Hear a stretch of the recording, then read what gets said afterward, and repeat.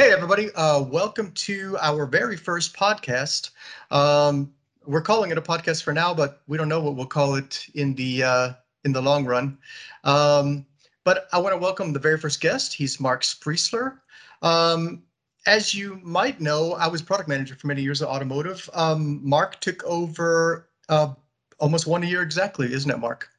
Yep, that's right. Yeah. So how's it going? How are you finding the job? Well, it's interesting.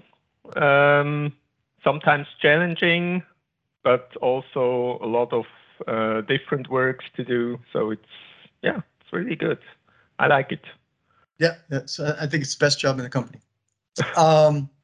So the reason that we wanted to talk today is we wanted to talk about the new UCS 200N. What are we calling it? The .2 and the .3, right? Yeah, that's right. And that comes in different currents, right? It's 25, 50. No, fill it's in the rest. 50 amps, 100 amps, 150, and 200 amps. And you would choose that based on your DUT's consumption, right? Or your right. Or your project consumption, right? Yeah, that's correct. So I worked on the project at the very beginning. I was also on the standards committee, and if I remember right, there was some discussion about improving the performance of the various generators, making them work more close together from behavior under certain situations. How did it all start?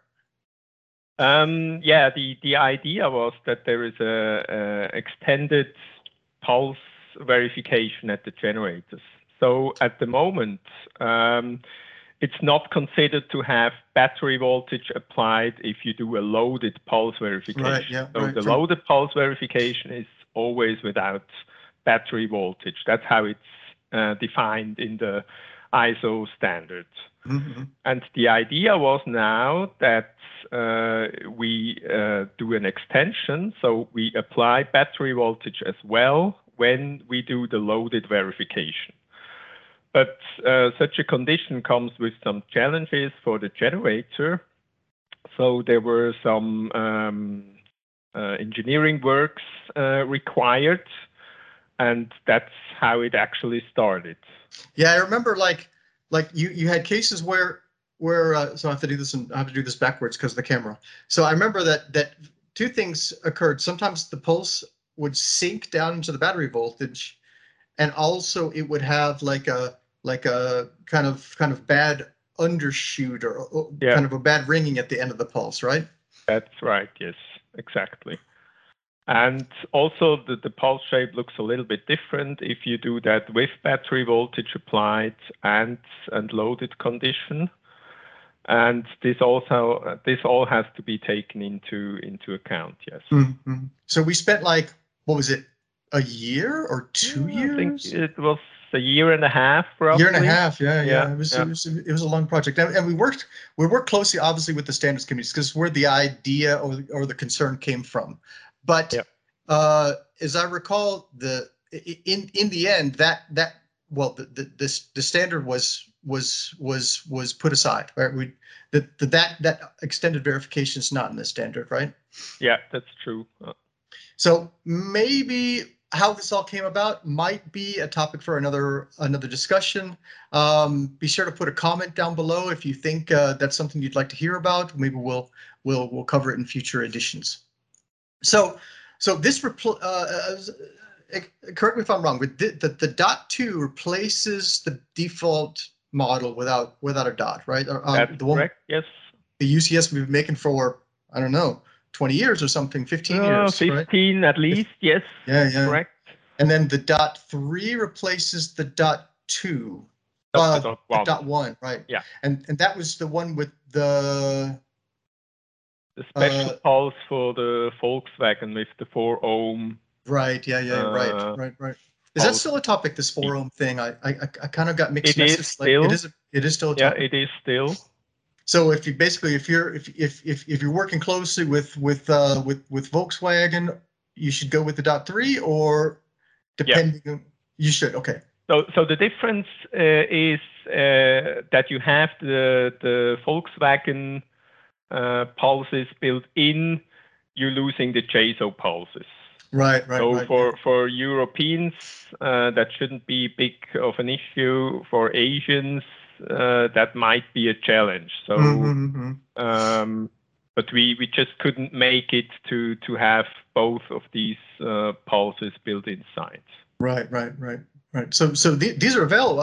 If I remember your announcement, these are available now, right? Yep. Yeah. From 1st of February, they are ready to order. And one of the things from the standards committee we were concerned about is when we were still planning on working that extended verification into the standard, which of course has fallen away now, was upgrades. Yep. Right. True. So what about upgrades? Are we planning to offer upgrades now?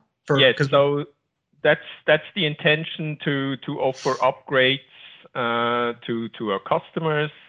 It's still in process, so it's not finished yet, but I expect to have the upgrade sets available by end of the first quarter 22.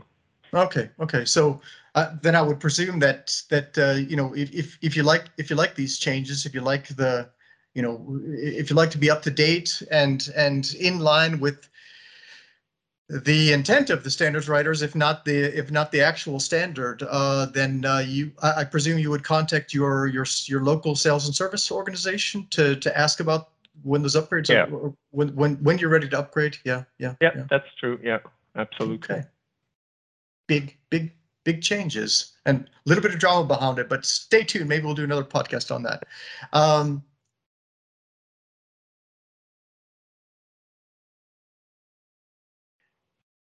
Yeah, so it's exciting to hear that. We're updating the UCS, and but really, it's just it's the end of a long chain of something like 20 years of development, isn't it? Yeah, that's true. So the UCS 200 series is at least for 15 years on the market, and of course the engineering of it has started earlier. Yeah. Okay, Mark, I want to thank you very much for being on the very first podcast. We're constantly working new ways of communicating, especially at these troubling times. And yeah, thanks a lot, Mark. Thanks for having me.